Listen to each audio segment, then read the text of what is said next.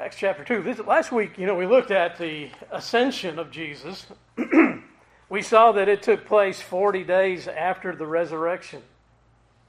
And 40 days is such an important number of days in Scripture. The flood was on the face of the earth for 40 days. Moses was on the mountain with God 40 days. Elijah went 40 days on the food from the angel. Ezekiel was to bear the sins of Judah 40 days. The time for Jonah to preach to the Ninevites of the impending justice and judgment of God was yet 40 days. As he began his earthly ministry, Jesus was 40 days in the wilderness fasting. And for 40 days after the resurrection, Jesus appeared to his disciples. During 40 days, speaking things pertaining to the kingdom of God. And as he prepared to depart, he gave instruction. And in Acts chapter 1 and verse 4, we see the promise that's being spoken of. And being assembled together with them, he commanded them not to depart from Jerusalem, but to wait for the promise of the Father, which he said, "You have heard from me. For John truly baptized with water, but you shall be baptized with the Holy Spirit not many days from now." Therefore, when they had come together, they asked him, saying, "Lord, will you at this time restore the kingdom to Israel?" He said to them, "It is not for you to know the times or seasons which the Father has put in his own authority. But you shall receive power when the Holy Spirit has come upon you. And you shall be witnesses to me in Jerusalem and in all Judea and Samaria and to the ends of the earth." There would be a 10-day period from his ascension to the coming the Holy Spirit, a day of Pentecost. 10, again, is a number of perfection, a number of completion. They were to wait for the promise of the Father, Jesus said, "which you have heard from me." And if you remember in Luke chapter 24,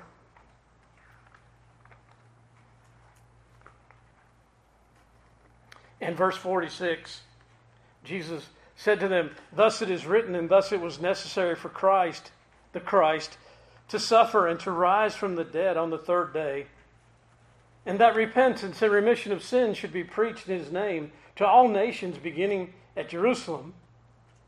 And you are witnesses of these things. Behold, I send the promise of my Father upon you. But tarry in the city of Jerusalem until you are endued with power from on high." That's an interesting word, endued. It actually comes from a source that means to permeate. To permeate it with power from on high. That's an important consideration because it's not going to be something they do. It's something that God will do to them. So we move to Acts chapter 1, and we read more of this promise. The Holy Spirit, which Jesus had promised in John's Gospel, was going to come upon them. It would be, if you will, an immersion. As he uses John the Baptist in the baptism of John that John used, and we would understand it has to only make sense when John baptized people in the Jordan, that he put them in the water.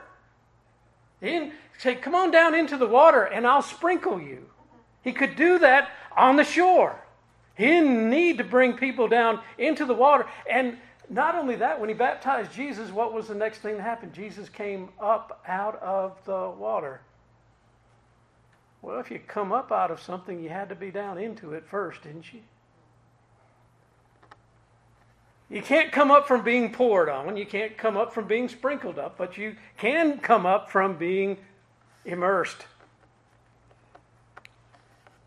John truly baptized with water, you shall be baptized with the Holy Spirit not many days from now. Now, again, if you're hearing those words of Christ and you're hearing them for the first time, you know what John the Baptist was doing. Would you really want someone to say, and guess what? You're going to be sprinkled with the Holy Spirit? Or would you rather hear from Jesus that you're going to be immersed into the Holy Spirit? Sprinkling is something you do to a lawn. But if you really want green grass, you immerse it in water for a while.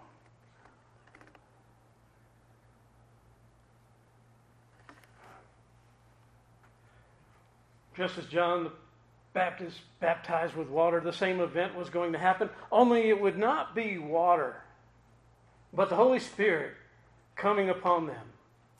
Back in 386 AD, AD 386, Cyril of Jerusalem, one of the early church fathers, said, the house that they were in became a vessel of spiritual water. As the disciples sat in, the whole house was filled. Even then, so you understand that he's even thinking that this is all about being immersed in the Spirit of God. The house became a vessel of spiritual water. As the disciples sat within, the whole house was filled.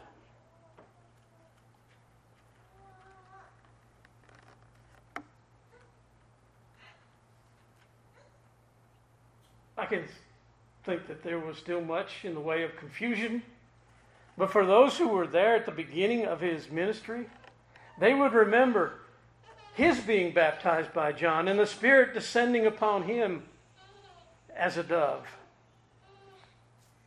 Now, as we look at verse 5, again, for John truly baptized with water, but you shall be baptized with the Holy Spirit not many days from now. He says this. You see what he said? You shall be baptized. You shall be baptized. The wording's important. He does not say, you will immerse yourselves. You will baptize yourselves. You will be baptized.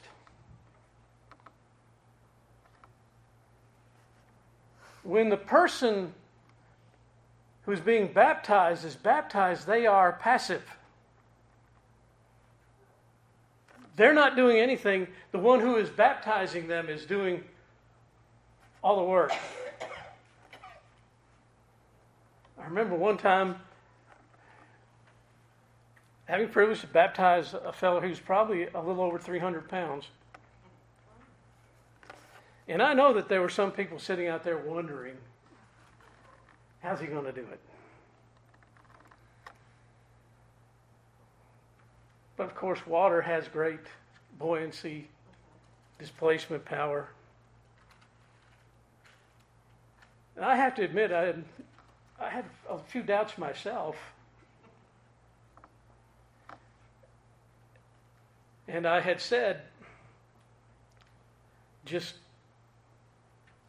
easily let yourself go on back. I'll take you down. I will bring you back up. Don't bend your knees. Just roll back on your heels. And that's a very tough thing to do. A lot of people don't like going down into the water in the first place, but they don't want someone else controlling you themselves into the water.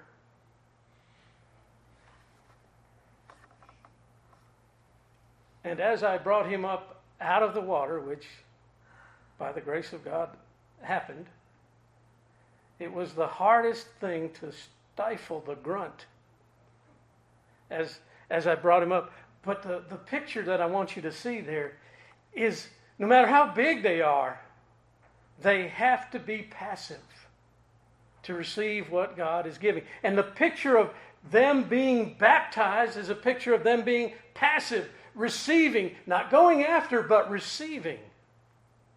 Not putting themselves in this place or trying to grease the skid, so to speak. No. It was going to come, the Holy Spirit was going to come upon them. He said not many days from now. He didn't tell them what day, so they couldn't point to a specific day and say, this is the day. They had to even be passive about their anticipation because they didn't know what day it was all going to happen.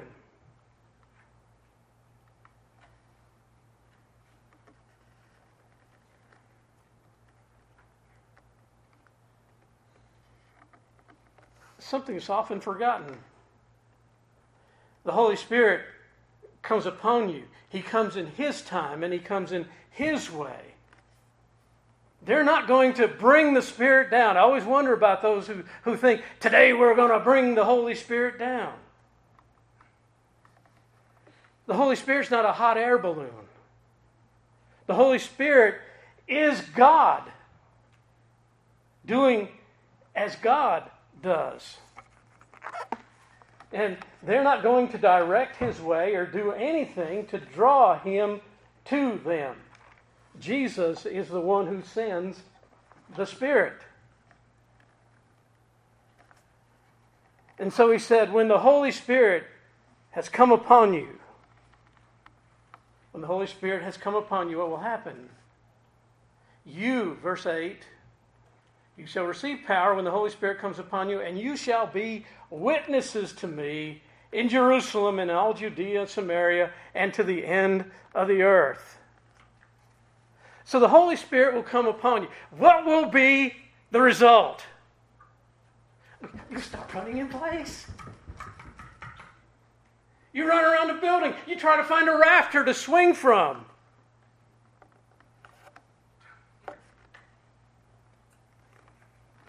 They do that a lot in many churches. Jump over pews. What was the purpose of the coming of the Holy Spirit? To fill their salvation, yes, but then what would be the byproduct? Why is the Holy Spirit coming upon them? Jesus says very clearly here that you will be my witnesses. Not you'll play the fool and act like you got no sense whatsoever, but you'll be my witnesses. It was already bad enough that when the day of Pentecost came, those who were out there watching and listening said, they've been drinking. Can you imagine what the result would have been if these people had acted like some people who call themselves fire-baptized Christians? How that would be if they acted the way they did. It's a shame because I've seen so many videos of these things, and one's looking at the other, saying, "Are you going to move? Are you going to move?" You can see just one's waiting for another one to do something. Then, as soon as that one runs, then the other one says, "Okay, I'll run down the aisle too." And it all seems so very orchestrated, even.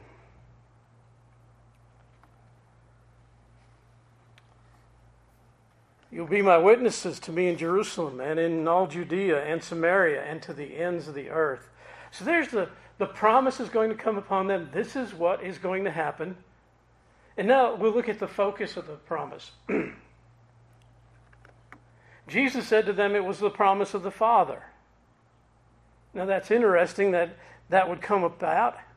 There are many promises made in Scripture by God. Not every promise is for everybody, though there are some promises God made with a person and only with that person. When God called Abraham, He said, "I will make of you a great nation." He said it to Abraham. He didn't say it He didn't say of the Jews, "I'll make you a great nation." He says of Abraham, "I will make of you a great nation." And then He says, "In you all the families of the earth shall be blessed." In you, Abraham, in your seed will the families of the earth be blessed. Not by a specific nationality of people, not that, but the seed that would come from Abraham would bless the whole earth. He said, I will bless those who will bless you. I saw a commercial where a girl is using that as a pry bar to help the Jews, which there's nothing wrong with helping people who are destitute and in need of help, but to misuse the Scripture to do that. God said, if you help the Jews, then He'll bless you. He said to Abraham, I will bless those who bless you.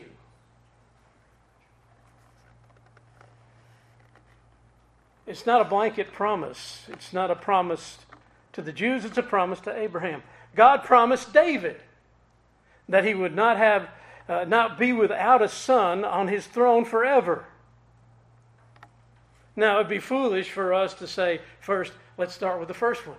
Well, God's going to make of me a great nation. No, that promise wasn't to me. I wouldn't be saying that. And then, secondly, on this promise, I wouldn't look at that and say, well, you see, that promise was to David. That means David was a believer, so the promise is to me. So guess what? I'm going to have a king for a son. No, it doesn't work that way. But as these were personal promises, they would have perpetual benefits. I'll make of you, Abraham, a great nation. And out of that will be the seed that will bless the earth. Okay, we're all benefiting from that personal promise to Abraham.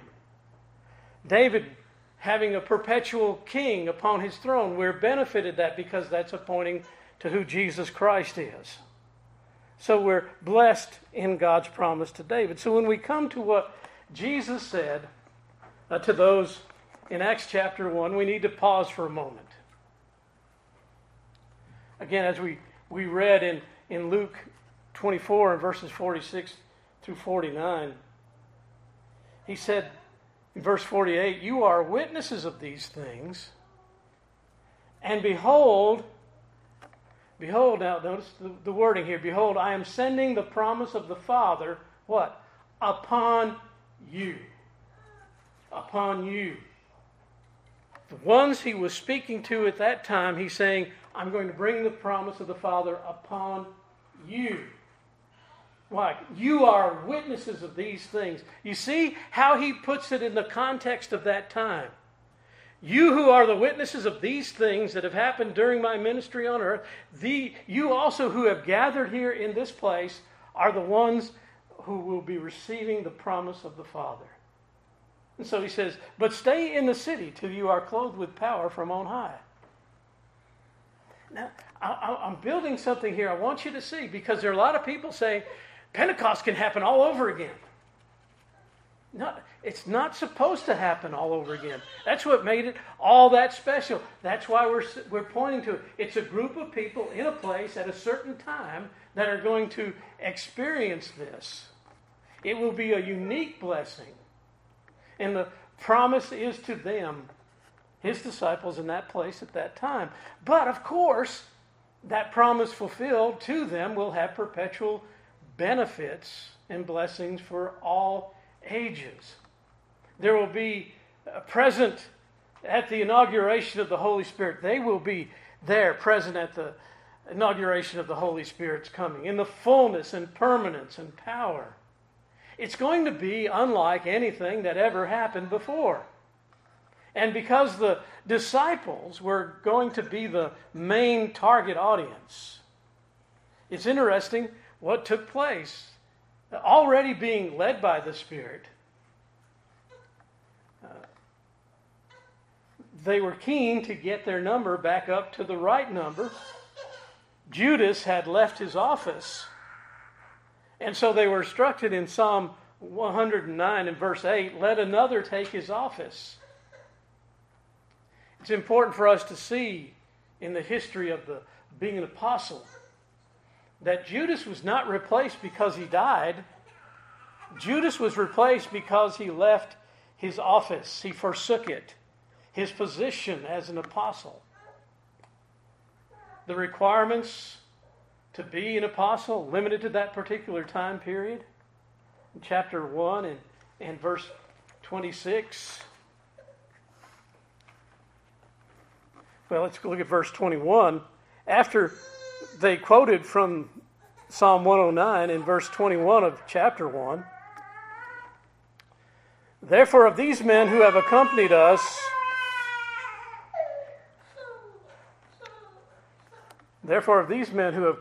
all the time that the Lord Jesus went in and out amongst us, beginning with the baptism of John to that day he was taken up from us, one of these must be a witness with us of his resurrection. They found two men. They prayed and said, notice this, you, O Lord, who know the hearts of men, show which of these two you have chosen. So even though they've set two aside, Christ is going to choose who number 12 is going to be. And how's it going to happen?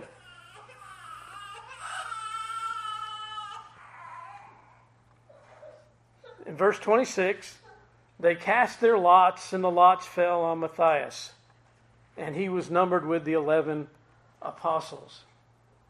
So now they're up to 12 once again. Through the urging of the Spirit and the approval and choosing of Christ. He's to be numbered, Matthias, with the 11. Just as the church was initially set off with the 12 tribes of Israel, so the church in its final form would have as its foundation the 12 apostles. Revelation 21 and verse 14. And the wall of the city had 12 foundations, and on them were the 12 names of the 12 apostles of the Lord. So in chapter 2, the event that was promised, Acts chapter 2, the event that was promised takes place. Chapter 1 and verse 15 tells us there were at least 120 that were gathered together. And among them, very interestingly, was the half-brother of Jesus, who, the half-brothers, they didn't believe Jesus before, but they believed him after the resurrection. And we read, verse 1, when the day of Pentecost had fully come, they were all with one accord in one place. And suddenly there came a sound from heaven, as a rushing mighty wind. And it filled the whole house where they were sitting. And so the event that was promised happened. There came from heaven a sound like a mighty rushing wind. People have often said that when a tornado was coming, the tornado sounded like a train. But they would not say a train came through the house. They say a tornado. It sounded like, using a simile. And that's what is going on here. It's a sound. It's not a wind. It's a sound. Like a mighty rushing wind. Chrysostom observed how it is always as of or like, and rightly so, that you might have no gross, sensible notion of the Spirit, therefore it was not a wind. See, they understood that in the very early days of the church. It's somewhere after things got confused. But it wasn't a wind. It sounded like a wind. It was a sound more than anything else. And it's a good thing because of the fact that people are so given to wanting to have these visible, physical manifestations that I can imagine any group of people sometime get together and a door flies open and the wind starts blowing through the building. It's the coming of the Holy Spirit. No, it's just because someone forgot to shut the door and it's windy outside.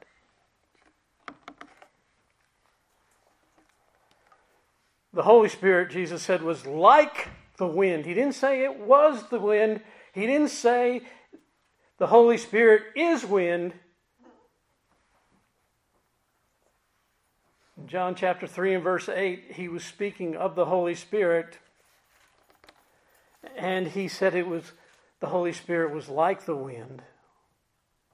And again, from that he spoke of the freeness of the workings The Holy Spirit works where, when, and on whom He pleases. But also He speaks of His power. It's mighty and irresistible. Go out there and yell at the wind and tell it to stop. You might look like you're off kilter a little bit, running out there and yelling at the sky. You too can be president.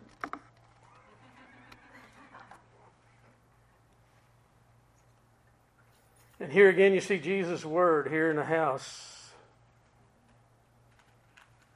They only knew it came from above. It was suddenly and unexpected. Notice verse 2. And suddenly there came a sound. Not, just as we expected, here came the sound. They didn't really know what was coming. They knew that something was going to happen, but they didn't know when and how it was going to happen. And so it's all nothing that's been pre-programmed by them. Did you hear what I said? It was nothing that had been pre-programmed by them, because you cannot program the Holy Spirit. The Holy Spirit's God. You can't program God. Who are you?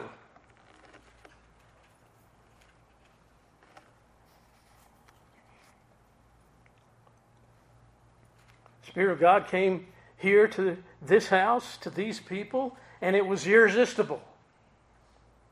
For they all had, as it says once again, verse 3, then appeared to them divided, that is cloven, tongues, notice again, as of fire. Not flaming tongues, like some portray it, but it looked like tongues. It looked like fire coming at them, but it wasn't. You see, if it was fire, they would have said, and there were tongues of fire. But the word tells us as of fire. It means it wasn't fire. And one sat upon each of them. See, the Holy Spirit is distributing gifts as He sees fit, to whom He sees fit, at the time He sees fit. And one sat upon each of them. So it's distributed. And who's distributing it? It's the Holy Spirit that's distributing this gift. It rested on each of them, not by their direction. One sitting next to John wasn't saying, "Me next, me next." No, it was just as the Holy Spirit was working. Again, as in baptism, the one being baptized is passive. They weren't reaching out and grabbing these things. It was coming upon them. But even James would use that same kind of idea in James 3, verse 6. He would compare a tongue to fire. He wouldn't say tongue is fire. Tongue, it's like a fire. But what about the tongues? Divided tongues. Very simple. There's no need to make anything more of it than what we clearly see. These divided tongues, what is it pointing to? Well, obviously, what do we use the tongue for? To speak. What's going to happen the very next thing when they come out of the upper room? They're going to speak. What are they going to speak? The glory of God in a given language that existed at the time that they had not studied themselves. So it was a symbol of what was to follow. Jesus said they would be His witnesses. And in just a few moments they would do that. How would they be His witnesses? By what they say and saying what they saw. Speaking a language they had never spoken before. So in verse 4, and they were all filled with the Holy Spirit, began to speak with other tongues, other languages, as the Spirit gave them utterances.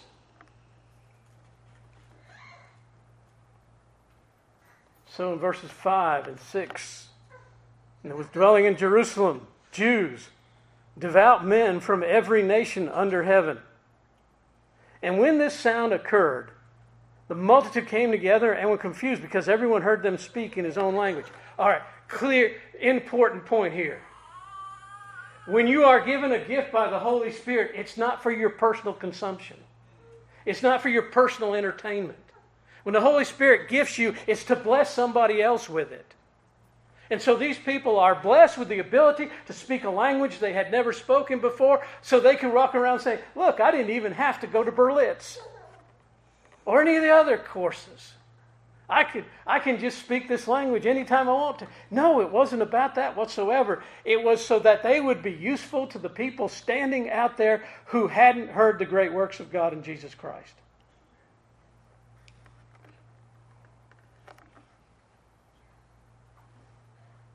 Verses 7 through 11, they were all amazed and marveled, saying to one another, look, are not all these who speak Galileans?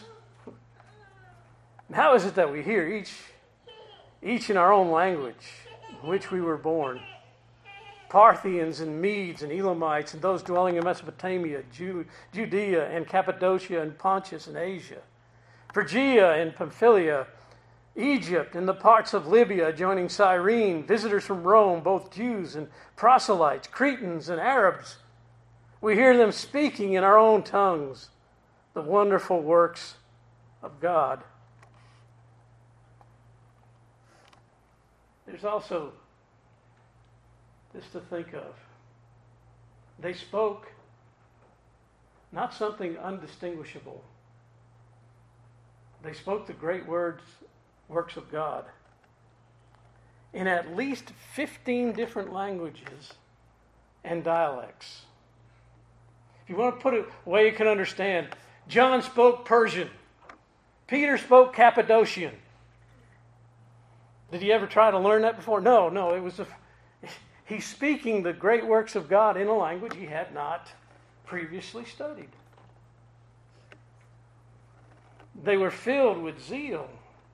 The apostles were now more qualified to preach the gospel to all languages and all nations. They were filled with zeal and a desire to glorify the name of God. You see, there's something else that came with that idea of the tongues coming upon them, the things like tongues. You remember the picture of Isaiah? In Isaiah 6, before God, before Lord Jesus Christ, he says what? He said, woe is me, I'm falling apart. I'm a man of what? Unclean lips. And I dwell amongst a people of unclean lips. So what happens? The angel takes the coal and touches his lips and says, now, it's been purged. And the same thing with Peter and the rest of them. They've been purged of the dross of foolishness and superstition, and now they can speak the truth purely. And we see it clearly when we look at Peter's sermon, as we will next week, Lord willing, that he becomes a master of the Old Testament, applying it to the prophecies and fulfillments of Christ. Peter is pulling from here, there, and everywhere. He's like a walking Old Testament. But he's not just quoting Scripture for Scripture's sake. He's saying, see, these things were written of Jesus. Applying the word to Christ. You see, as I said, there are some who will think that this event will repeat itself. And that everyone who is filled with the Holy Spirit will have a baptism of fire. But Pentecost was not to be repeated in form or in practice. What happened after he preached that day? What happened after all this went on? 3,000 were added to the church. What did they do? Take them 120 at a time, bring them in the upper room, say, y'all wait here. There's going to be a great sound come in, and you're going to be filled. No, that didn't happen. The 3,000, we know what happened to them. They were baptized on profession of their faith in water. The Spirit had come upon them. Not the same way that it came upon those in the upper room, because now the Spirit was here. Didn't need to do all those things all over again. The great entrance had been made. A great work had been performed, and people were changed. Changed in focus, changed in understanding, changed in speech, changed in desire. The Spirit didn't come to exalt them, but fit them to exalt God. The promises made to His disciples continue to bless today and will to the end. The Spirit still comes. The Spirit still fills. The Spirit still gives light and life and wisdom. And He will come as He wills, when He wills, and upon whom He wills, and He will also gift them as He wills. The Holy Spirit changed the world that day. No, He wasn't working. That means also that Christ, the Son, God the Father, changed the world that day. It's not like there's three different people doing three different operations. The Holy Spirit changed the world that day, not by what the people did, but by what He did to the people. Don't discount the power of the Holy Spirit. And by all means, don't dictate His actions. Let's stand together for prayer.